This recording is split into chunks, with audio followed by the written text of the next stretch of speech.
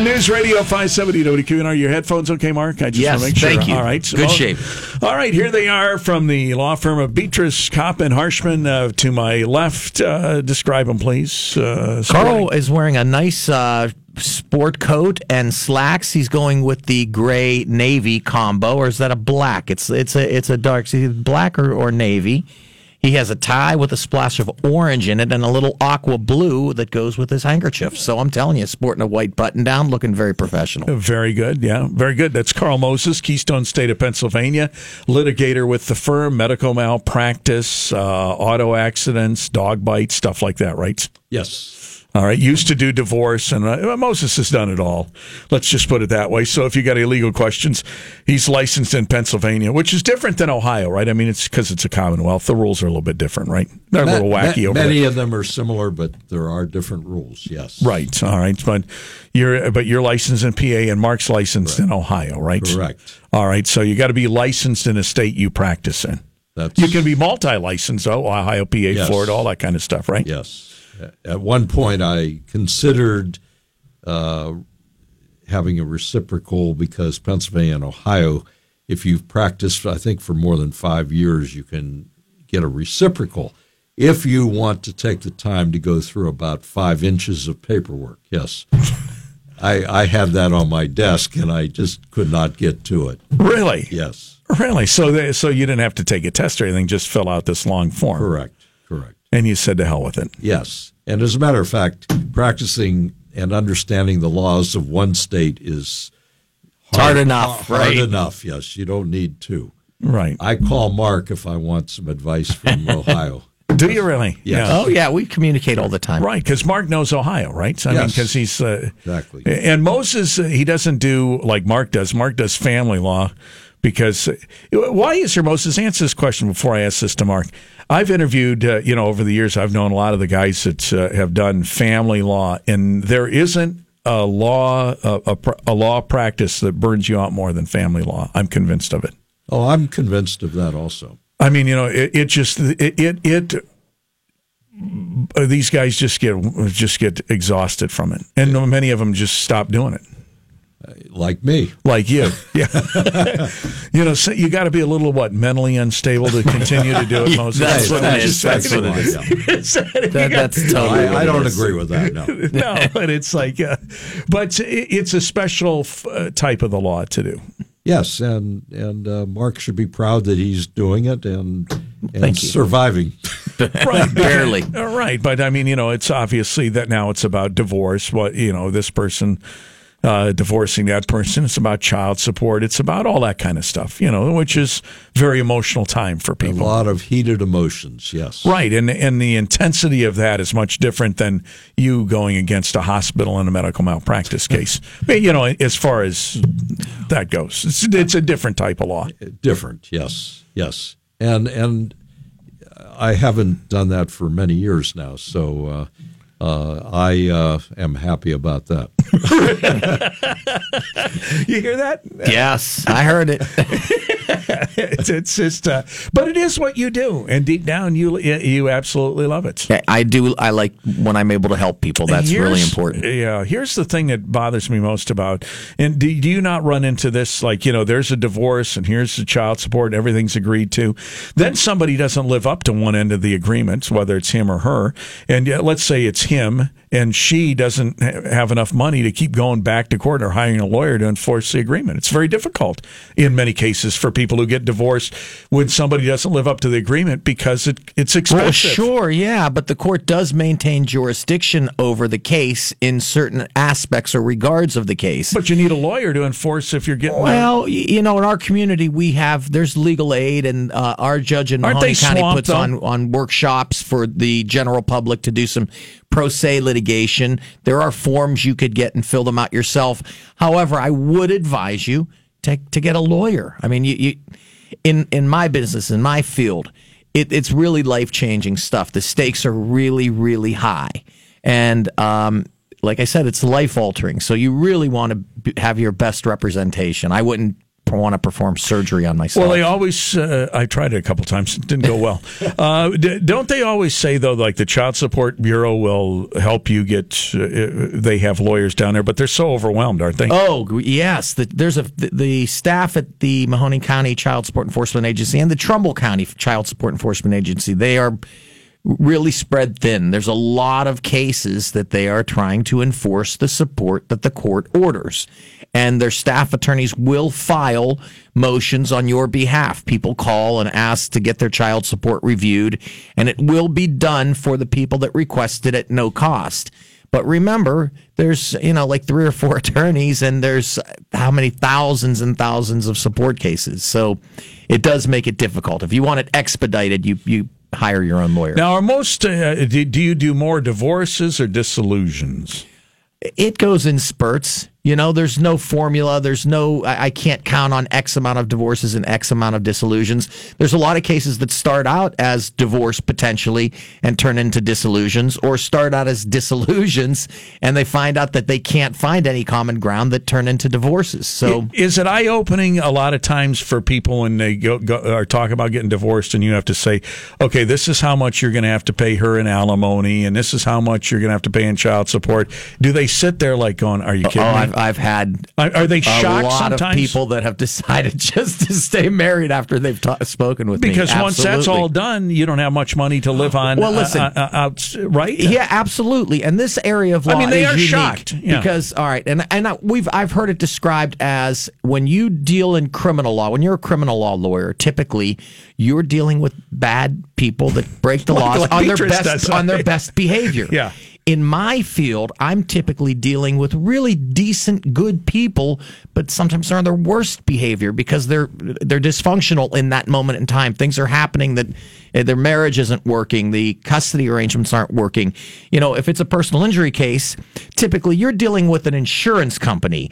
So it takes a lot of that personal aspect out of it. You're hurt through no fault of your own, so it's like the lawyer's they just try to make you whole financially. Incidentally, I might chime in to say there can be interplay between, let's say, a domestic law, family law, and personal injury law. For example, if I'm handling an injury case for somebody, an accident case, and that person is married but having marital problems, and then I settle the case, or they're separated, or they're in the middle of a divorce, that's when I call Mark. And that's when we've got to work something out, because the recovery of the money, whether it's a jury verdict or whether it's a settlement, it's got to be divided somehow. Yeah. But if there's a loss of consortium claim, then the other party's entitled to it. What does that mean, Mark? What does that mean when you say a loss of consortium? A loss of spousally duties. If like going for groceries and things? Yes. Whatever you would expect of your spouse to be a good spouse, whether it be husband or wife, all the performances of all their functions that make them a wonderful spouse. Usually that means sex, doesn't it? Come on, consortium. Yeah, kind of. Sometimes it does. Sometimes it does. Okay. Yes. It doesn't mean going for groceries, Mark. Well, no, that's included in it. Really? It's not all just about sex, Ron. Yes. It's not all about sex. I thought these guys who say, well, I'm so loss of consortium, I says, oh, that's sex. Well, you would jump right there. I know what that means. You do that when we talk about lunch. Yes. and it's incidentally, I got a problem. Incidentally, giving you an example, I had a case once where the jury was ready to retire and give a verdict, go into the jury room and determine a verdict. And the judge called me and defense counsel up to the bench and asked me whether I wanted him to charge the jury to give separate verdicts for the husband, for the wife, or whether they just wanted a lump sum verdict and then they were just going to handle it themselves together. And so that's just an example. Well, in that case, the husband and wife just wanted a lump sum, did not want it divided. Mm-hmm. But if they were having problems, for example, or whatever, that could be different. So that's another example of how there's an interplay. Right. Yeah, and a lot of people, they'll come, and I've had people that have come to see me in their third year of marriage, and they say, what do I have to do to get divorced? And we go over it, and we explain it. and they say, "Well, I want to try to work it out." So they'll come back to me after 6 years of marriage, and they'll say, "Yeah, we're going to do it this time," and it doesn't happen. They go back, and as the years accumulate, sometimes they'll come back to me after they've been trying to make something work for 20 years, and then you're on the hook financially if there's a big disparity in your income. Mm-hmm. But sometimes it'll work out. Sometimes it does work out, and that's the hope. But I mean, you've actually had guys sit there and just, let me use guys and say, you're going to pay all this, and this, and or they say, boy, maybe I'm going to not get divorced. Absolutely. Because, I mean, your lifestyle will be different, right? Yeah. Well, now you take the income that was running one household, and you have to divide it between two. And it will be different for both parties. Because women are, in some cases, the main breadwinner. I've gotten plenty of men's spousal support. Absolutely. And I don't think it should be looked at any different way. There should not be any gender. I look at it differently. I know you said that. But I look at them as a bunch of. What's the difference if you're a woman or a man? If you make more money and you put a lot of years into the marriage and you do what you're supposed to do, you're entitled. I would say that, Well, the guy getting spousal support from the woman, to me, was a guy that obviously has no testicles. Yeah, you can't say that. But come on. How's really? it different from a woman getting support? I don't know. I'm an old-fashioned guy. Well, I think times have changed. Things are different. The gender roles are changing. Big time. There are more women that are heads of households and make more money than a man. Yeah, the women are shaking it up a little bit, saying, listen, it's time you reevaluate how you look at us, whether it be through the Me Too movement and all this other things. Women usually get custody, though, don't they? No. The party, whatever is in the best interest. Is it all joint custody now? No, it's not. Whatever is in the best interest of the children, that's the person that will get custody. But isn't it the woman the majority of the time? No, really? I've gotten plenty of fathers 50-50, the women and men? Or come on, I always thought it was a woman. No, I would say it's getting closer and closer to 50-50. I would absolutely say that. And now with shared parenting, and wait until the child support changes, because that's going to change here pretty soon, and that's going to take into consideration the amount of time that the child spends with each parent, and there's going to be an adjustment for the child support obligation. Downward? If you spend more time with the child and incur more expenses while you have the child, yeah, you'll pay a little bit less child support. What if you're 50-50? Isn't shared parenting supposed to be 50-50, or is it impossible? If it's 50-50 and you have the same income, both parties have the same income, and you have the same expenses, and you spend the same amount of money on the child, then yeah, that's the perfect scenario. Maybe there wouldn't be a child support. No, there wouldn't. If you have the same income, so the guidelines are going to change. The guidelines they've been under review for a long time, and a change is coming. Interestingly, I might add this. As far as custody is concerned, not child support, but custody, I just read a case in the Legal Journal today as I'm eating lunch. See, did you read any legal journals today and read a case at all, Marty? This is why he's a brilliant guy. He's eating lunch reading the Legal Journal. You have to keep up. That's all there is to it. At any rate, the situation was that the grandparents wanted custody, and that's not easy for grandparents to get custody. But in this case, the court said because the child was in a terrible situation as far as either parent is concerned, they granted the grandparents standing to try to get custody. And in this day and age, with all the drug problems and the overdoses and everything like that, that's becoming more prevalent, I believe. And not a bad thing. Sometimes that's the best stable environment for a child. Of course. And how many times have we, over the years, Moses, really, I've taken calls from grandparents who say, and they had like no rights for visitation or anything. It was kind of sad. Yes. Really, because they don't get to see their grandchild. It breaks their heart. Well, we're lucky in this state that Ohio is different. The federal guidelines, the federal laws, our grandparents have no right. The parents have preeminent right. But the Ohio courts have ruled that the grandparents do have rights in certain scenarios, and if you consider certain criteria, how close they live to the child, the history between the grandparent and the child. That's your family. Yeah, absolutely. So in Ohio's a little more, it's easier for a grandparent in this state, luckily, if it's in the best interest of the child, once again. Right. I would hope Moses would always want to see me. Yeah. That didn't sound convincing. I'm going to give some phone numbers out and take some calls. Coming up, stay tuned. 200.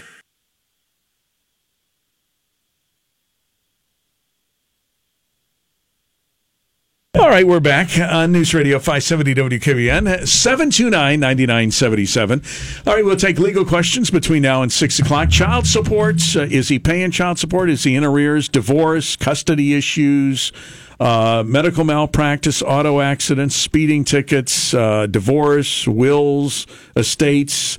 Any legal question you have, I have two of the finest men on the planet sitting right here. Attorney Carl Moses, at your beck and call, and brilliant man, and the great family law attorney Mark DeVecchio are both here. I have three lines in Youngstown open. If you want to take, got a call now. We'll take calls till 6 o'clock. 729-9977, 330-729-9977. That's 330-729-9977. Three lines. It's 330-729-9977 for any and all legal questions till 6 o'clock tonight on News Radio 570 WKBN for our skilled attorneys. You know, that's always been the goal of the program, incidentally, that's been on for almost 30 years. It's like taking questions and trying to answer people's questions so that they don't have to incur a legal bill. Sometimes the answer might be to hire a lawyer, though, because there's specifics that you have to get into, but sometimes it doesn't always involve a lawyer, too. Sometimes it's... I'm surprised over the years how petty some people are with some calls that, you know, maybe they could just kind of settle them. It's one of the things I loved about Dave. Dave would always say to people, you know, just pay it. I don't want to pay this bill. It's $50. And Dave would say, well, pay it because it'll avoid a lot of headaches for you. You know, I mean, Dave would always sometimes take the approach of you don't always need a lawyer. Well, I think that's our responsibility. All of us should suggest the first practical resolution for the person. Kind of like when Moses comes in the studio and I say, hey, Moses, and Moses says, get away from me. That's practical, yeah. There you go. Yes, I said, he doesn't have a restraining order. He just tells me to get away from him. You know what I mean? And he gets away. That's right. He scares me sometimes. David, you're on the air on the Legal Show. Go ahead, News Radio 570 WKBN. Dave, are you there? Oh, yes. Okay. I was wondering if you could answer this question for me.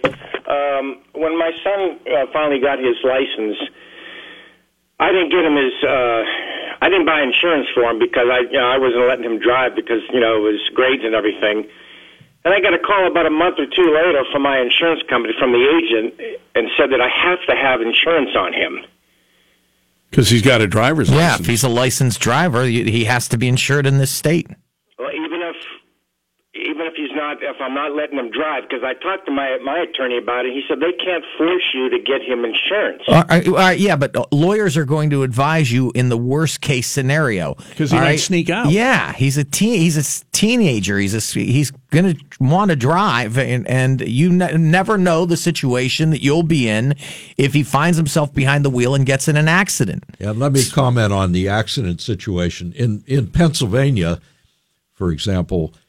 If there is no insurance and he's in an accident, he's penalized in that he would be considered to have limited tort coverage, which means that if he's hurt and the other driver's at fault, he would not be able to recover for pain and suffering, the so-called non-economic damages, unless he fits into one of the exceptions, and they are not easy to fit into.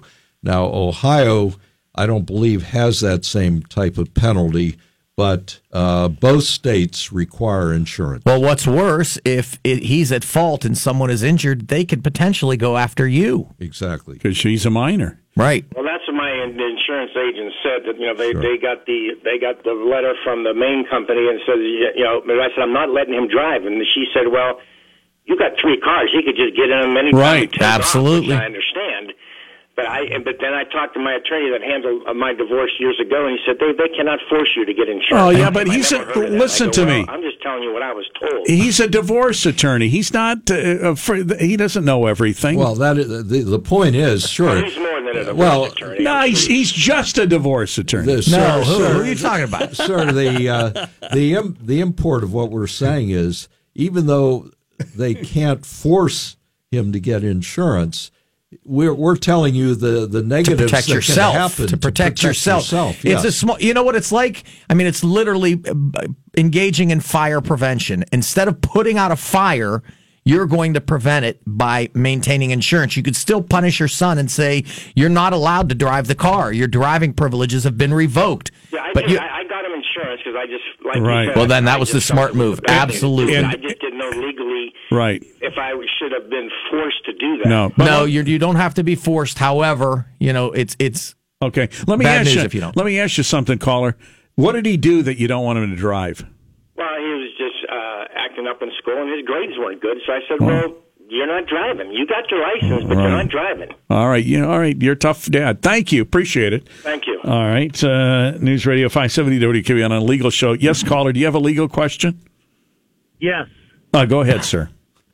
I'd like to know why I'm not there. Well, because quite frankly, we locked the door and so we locked and turned out the lights, so we were acting like nobody was home. No, actually, I wasn't there because I had to meet the mayor of Los Angeles, Eric Garcetti. Well, where's he at? He was in downtown Youngstown today. Well, why is the mayor of Los Angeles? Why is he in downtown Youngstown? Because the Mahoning Valley is very important in statewide elections. I keep telling people that. No one seems to want to believe me. Oh, I believe it. It's extremely important. Look at all the presidential candidates that were here constantly. Right. I mean, so he's in town trying to, woo people for the statewide elections, the governor's race and that kind of stuff? Well, he wanted to tour the town and meet our mayor, so I met with him and Mayor Brown at a couple places downtown, spent some time with him. Thought I'd get out in time to come out and do the show because I know Carl's, giving... Well, hang on. Wait, stand by for just a second. All right, so it's time now for the Board and Subaru Indians Home Run Payoff Inning. If you're the third caller in a Tribe Hits home run in the third inning tonight, you'll win a pair of tickets to a future Tribe game. Call now, 729-9977. Third caller, third inning, Boardman Subaru Indians Home Run Payoff Inning, 729-9977. All right, David, to take care of that. So you're with the mayor from Los Angeles. Yes, Eric Garcetti. What a great guy. All right. Very skinny, I might add. I took a picture with him. Well, who doesn't look skinny? See that I'm a little more girthy than him. Quite frankly, who doesn't take a picture and look skinny standing next to you these days? But let me try that again. Who doesn't? I'm not getting any reaction. You have to fat shame me, Ron? Did you go to the fair at all? Oh, yeah. What did you have? On Labor Day. What did you have? On Labor Day. What do you have out there? It was, I prefer not to talk about it. Well, did you go to the Anton's booth? Anton's? Yes or no? Oh, yeah. What did you get? Covatails. Cavatel's? Covatails, yeah. Get a sausage sandwich? Yep. It's like pulling teeth. And then Rick Cordray came out, and we went and got milkshakes. Oh, he's such a nice guy. Like that commercial says or whatever. That woman, a tough guy, but a nice guy, too. Yeah. And you got milkshakes? Milkshakes we got, and then I ate Cavatellis again. Mm-hmm. Wow. That's like 4,000 or 5,000 calories right there. In one sitting. Yeah. It was a lot, Mark. Thanks for the encouragement, Mark. Yeah, but you enjoyed the fair, right? Who doesn't enjoy the fair? Oh, it's a great thing. It's really a wonderful thing. And it's a Valley tradition. Oh, it really Absolutely. is. It really is. And was it warm enough for you out there, David? It was very hot. And look at everyone who stopped by. I mean, both on the Republican ticket and the Democratic ticket. I mean, look, we've become the hotbed of political activity. We should all feel proud of that. Well, and whether you're a Republican or a Democrat or a Green Party person, right? You're really paying attention to the Valley now. That's all that matters. Well, we wish you'd be able to join us here for the program, but unfortunately you can't do that because you have your other duties are calling. Is there anything you want to say to Carl Moses before I let you go? Careful. We only have 20 minutes left in the show, so I couldn't get it in. Okay, because he's got some other calls, so you're saying that it might not 20 minutes to go. Well, I'm glad to know that you have a special guest. With 20 minutes, and Carl, you might get a half a call in. I'll try, Dave. He's a brilliant man. He's a really brilliant man. No, I'm not. David, nice to hear from you. Man. All right, thank you. There he is, the guru himself, Attorney David Beatrice. Let's go to John, who has a legal question, and we'll go to Todd. John, you're on the air with the attorneys. Yeah, good afternoon. Hi, John. My question is, does the protection of the attorney-client privilege apply to the attorney as well? In what regard? When you say yes, I mean, understand this. When an attorney and a client have discussions, the lawyer is bound by that relationship not to divulge any of those communications. They're privileged. Would the client have that same protection if he had to protect the attorney? Are you okay? So you know something about you. Well, if it's beyond the bounds of professionalism or unethical, I don't think that's protected in any regard. Yeah, but I think his point is. So if the lawyer says something, his point is, can the client disclose what the attorney says? In other words, I think the focus of the protection is for the client. Right, I agree. Attorney. Yes. Yeah, the focus is for the client, not the lawyer. Okay, so if we ask the client a question about something we thought maybe the attorney provided unlawful advice, would the client be able to say that, or could they claim attorney-client privilege? That's a good question. Yeah, that's a good question. I guess they could claim it's attorney-client privilege. It occurs within the confines of privilege protected exchange. So they could say that it's attorney-client privilege, and then you would have the burden to prove that it's not. But I bet it would fall under that, though, wouldn't you? Because it took place in that. It depends. If they're claiming illegalities and things of that nature. You mean like the attorney telling you exactly how to answer questions, something like that in a process caller? Right. Okay, and you're saying, but that isn't what happened. He says, well, this is what you need to do. And then you could say, what, to the judge, well, I was told to say this. Is that what your lawyer told you to say? Yeah. Yeah, I get what you're saying. Yeah, we were in a deposition, and this actually came up as one of the issues, and the plaintiff's attorney specified that, yes, this is protected under the attorney-client privilege. In other words, the attorney was claiming the privilege. Is that what you're saying? Exactly. And listen, attorneys can advise their clients. That's what they're supposed to do. Before I go have a client go into a deposition, I tell them what to say. I tell them, tell the truth. That's what I tell them to say. So, that's... See, I always tell them, tell your version of the truth. Right. Well, same thing. Right. Okay. Thank you, sir. All right. Thank you. Jeanette. That's an interesting question. Todd, you're on the air with Moses and DeVecchio. Hello there. Hi there. Hello, Todd. I have a question about security cameras. Yes, sir. Are you allowed to point them in a neighbor's yard? Are they on your house? Well, this is the neighbor doing it to me. Well, sure. Wow. I mean, are they on his house? Yes. So he's just so the camera's on his house, but it's aimed towards your yard. Okay. Yes. I don't think there's a crime there. It's an invasion of privacy. You have a right to privacy You have a right to privacy in your home. He's not aiming it in his window. He's aiming it in his yard. Is it in your yard? The camera's on the other guy's house, aimed at this guy's yard. Big deal. There is no law against that, Mark. Really, what law?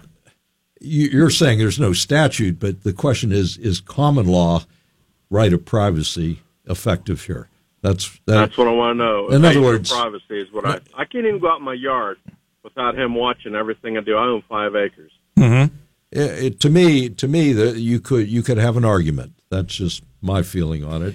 You don't have to have a statute. That can be common law, invasion of privacy. It's a tort. A tort. That means a civil wrong. That means good luck at proving it, though. Somebody can sue for damages. Well, you have no right to privacy in the exterior of your home. I thought that if the cameras were pointing in a window, then that's clearly an invasion of privacy. But if it's just in the yard, yeah, that's probably another matter. It's like a drone, flying a drone. It might depend on how excessive it is, though. If he's trying to photograph and so on every little activity that's outside, to me, if it's excessive, I think maybe it could rise to that. What are you nervous about exactly, caller? What are you doing outside in your yard? I need to know. Nothing out of the normal, just doing things in my yard. Right. And, Sir, I got to ask you this question. Are you clothed at the time? Absolutely. Okay, thank God. Is he communicating whatever he's photographing to anyone else, or or claiming I that he hasn't? Okay. I guarantee both of you guys on this phone bank right here, there is no law being violated by that. Well, find a statute that violates. You don't have to have a statute. Common law. Come on now. Yes, common law.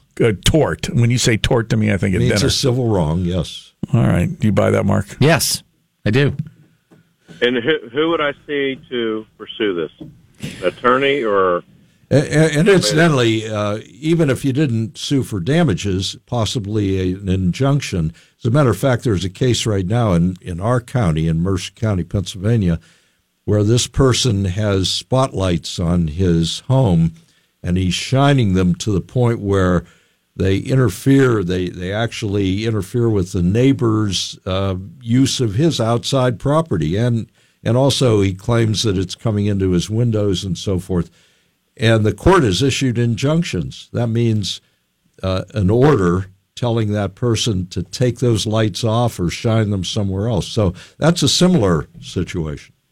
Yeah, and before a lawyer would take a case like that, you really have to show some kind of damages, to show the cause and the effect. If he just has cameras in your yard, you have to have a compelling reason why you want those cameras removed. Well, the cameras are on his house. He just happens to be able to see this guy in his yard. What makes you think he's sitting there watching what you do all the time? Okay, one of the cameras probably doesn't even touch his property. Why would you put a camera on your property that shoots on somebody else's property and you're not even monitoring your property with the camera? Security purposes. People do. Just like that, I think for security reasons. There's cameras everywhere anymore. I just think it'd be a really tough case. I really do. Well, if you're going to put a security camera, why wouldn't you point them at your doors of your house? Well, maybe you want to see who's coming. Not at somebody else's house. Yeah. Right, I agree. You may have an argument. Let me know if you win that, because if you do, I'd like to buy you dinner. Okay, see you at the fireplace. All right, thanks. I'll take him there. There's no way he'll win that. There's security cameras everywhere anymore. Right, there are. And whenever you put up cameras, you're going to capture more than just your yard. I agree. And the guy might want to see people coming down the street or whatever. But what he is saying is that the camera isn't even covering any part of his yard. It's just covering the neighbor's yard. But the camera's located on this guy's house. It's still in his yard. Like, I thought if they said if you fly a drone, that you can't really shoot it down or anything like that. If I fly a drone over there in your yard or something, you might be able to get an injunction. I think it comes down to whether it's public or private. Like outside, exterior, I think all day he has no standing. If it invades his privacy, then I think his standing increases. Like, can I say, well, I don't want this guy flying over in a plane or a helicopter because it's, I don't want to be seen in my yard. This issue comes up, and Dave will tell you, in criminal cases, too. In other words, let's say there's a drone flying over somebody's place, and it's somehow photographing some criminal activity. Then the question is, can the defendant who's being charged with that criminal activity, like a drug situation, move to get it suppressed, that evidence suppressed, because it's an illegal invasion of privacy? Mm-hmm. So Dave will tell you that commonly is an issue. All right, let's go next to Christy. You're on the air with the attorneys, Moses and DeVecchio. Legal show brought to you by Beatrice, Kopp, and Harshman on News Radio 570 WQEN. Hello there. Wait a minute. It helps if I punch a button. Hi, Christy. You're on the air. Hi.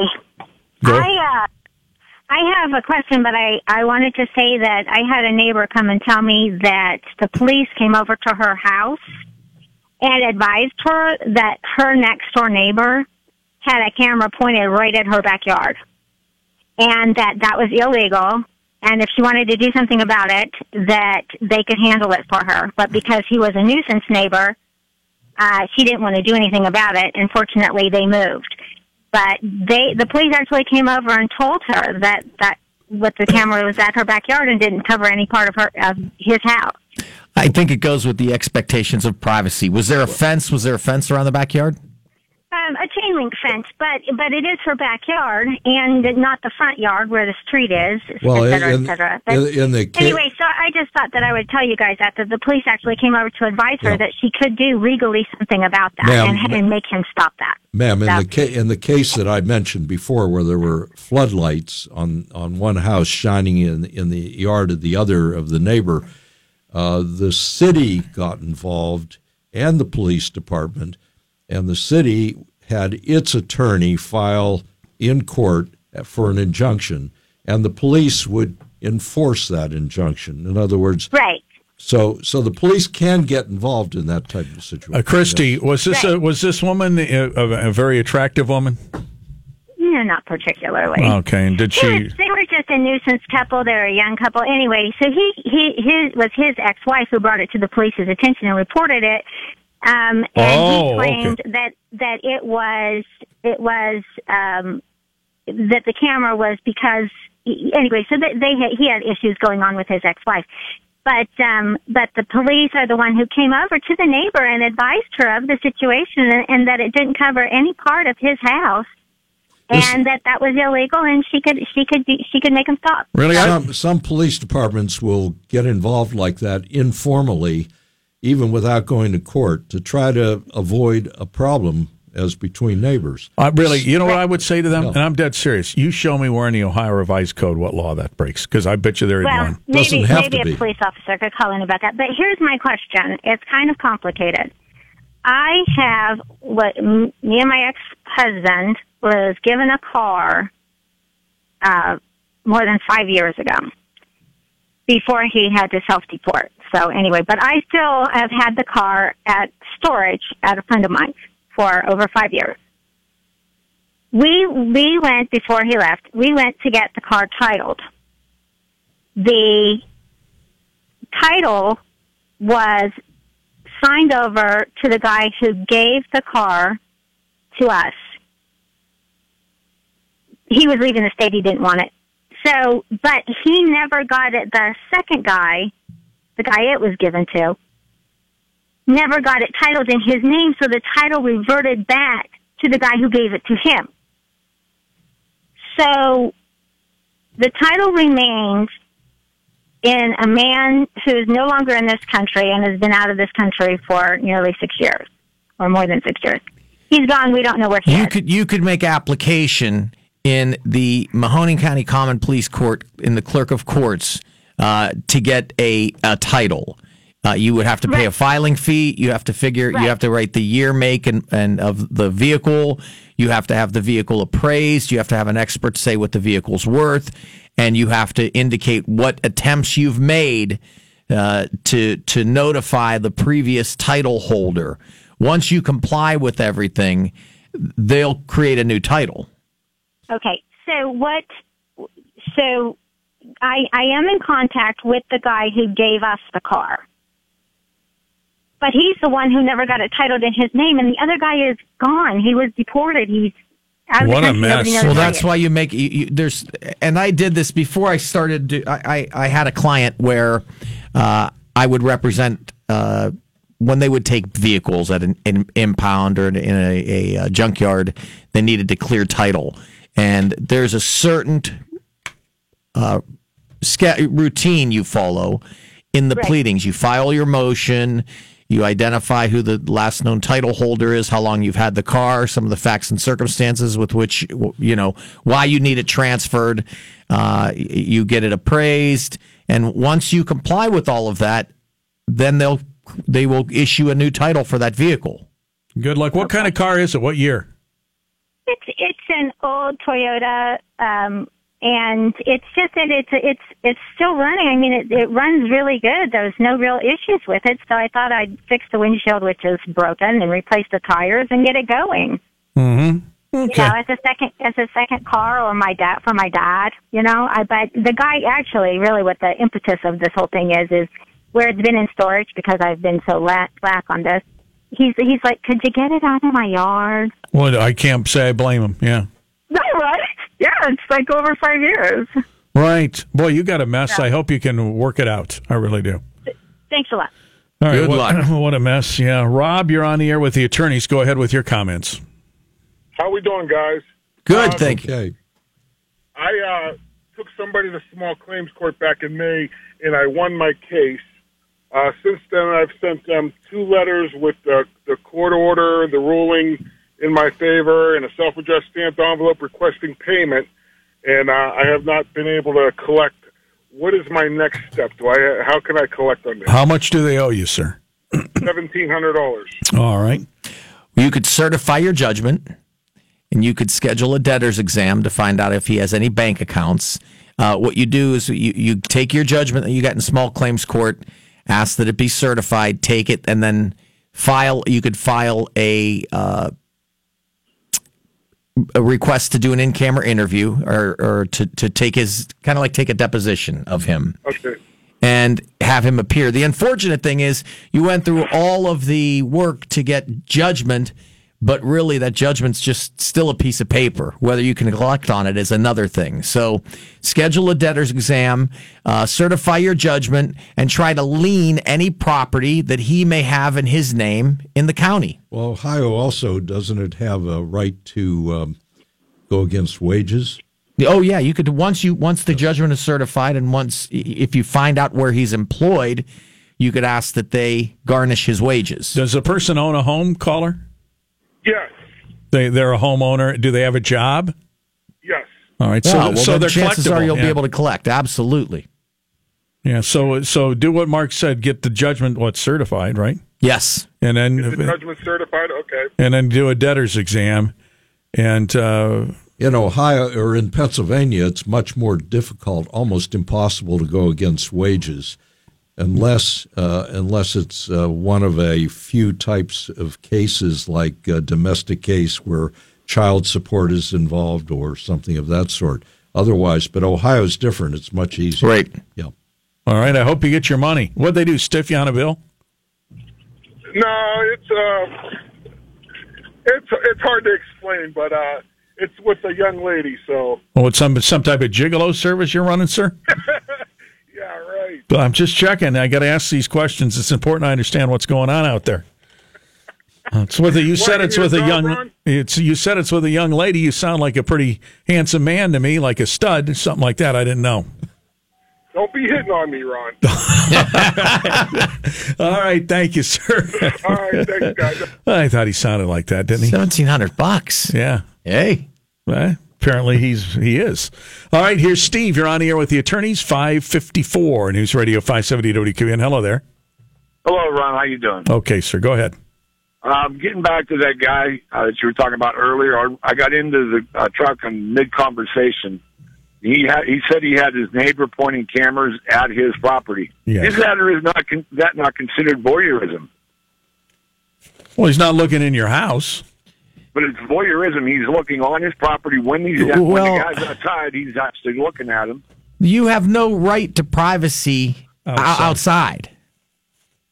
So, what about these guys that do the porno stuff that snap pictures of the girls on the beach? That's considered voyeurism. Well, that's different though when you're snapping up under somebody's skirt, right? That kind of stuff. I mean, if you're on a beach and you're looking at girls in bikinis, that's one thing. You snap a picture of them, now you cross a line. Or even if you're taking a big picture, they can't stop you from doing that. If it's my backyard, he's taking a picture of, isn't that crossing the line too? How well do you look in a bikini? I mean, maybe, I mean, it's. You're outside. Yeah, it all comes down to your expectation relative to your right to privacy, and you don't have any expectation of privacy outside. Interior, you do. That's another argument entirely. Right. Okay. If I was looking in your windows, voyeurism's out on that situation. Like if you fly, think of all the stuff over your property: planes, helicopters, drones these days, and that kind of stuff. If you're outside. I think it depends on the facts. If it's an excessive type of situation, even if you're outside, it seems to me that there could be an argument of invasion of privacy or a nuisance. Well, what exactly are you doing outside, Moses? I mean, let's say people are picnicking outside. Let's say they're picnicking in their backyard. Yes, that never happens. Well, of course. That's not a picnic. You have to drive somewhere. Or in the sun. That's just eating outside. Or just having doing. The only reason I brought this up is because I thought it was against the law for somebody else to take your picture, whether it be inside or out, without your permission, or videotape you. But you have a compelling argument. First of all, in that the video, you're not memorializing, you're not freezing a picture. You have a camera that's going to try to see what activity is going on, and you have a right to protect your property. So by looking at the surrounding properties to see if anyone's nosing around your property, you have a right, a compelling interest to have the camera. There are no rights of privacy outside. And I don't think that's in any state. I don't know that you have any right of privacy outside Ohio and all the other ones. So, if it's a snapshot, if it's a freeze frame, if it's a picture of somebody in a bikini top cutting the grass. Yeah, that's illegal. Well, yeah. I mean, what crime? Like if I'm on the beach, a lot of times I'll act like I'm taking a picture of my family, sir, but I'll actually be zooming in on this very attractive woman. Let's assume. The only reason I even called in is because the man said he had a pretty good point. He says if he's worried about somebody breaking into his house, why doesn't he turn the camera on his own house? Well, he wants to see him coming. Right. Seeing him coming doesn't mean he's actually crossed the border onto the man's property. Well, I'm assuming there's more than one camera as well. Sir, are you a nude sunbather? I got to know. Of course not. You sound like one. Okay, go ahead, Carl. No, I was just going to say, guys. I just had to bring that up. Okay. Well, thank you. Go ahead, Moses. Well, he's already off the air. Well, he's listening. He's listening. Okay. Let's assume that... I'm sorry, Moses, we're out of time. That was mean. That was mean. You're almost as bad as Dave. Let's assume this is a constant thing. Every day he's taking photographs of you outside. Whatever activity you're doing, he makes it apparent that he's doing it. And to me, that could be a cause of action. Moses, I really am out of time now. Good. Thank you, Moses. Thank you to Vecchio. Thanks, Ron.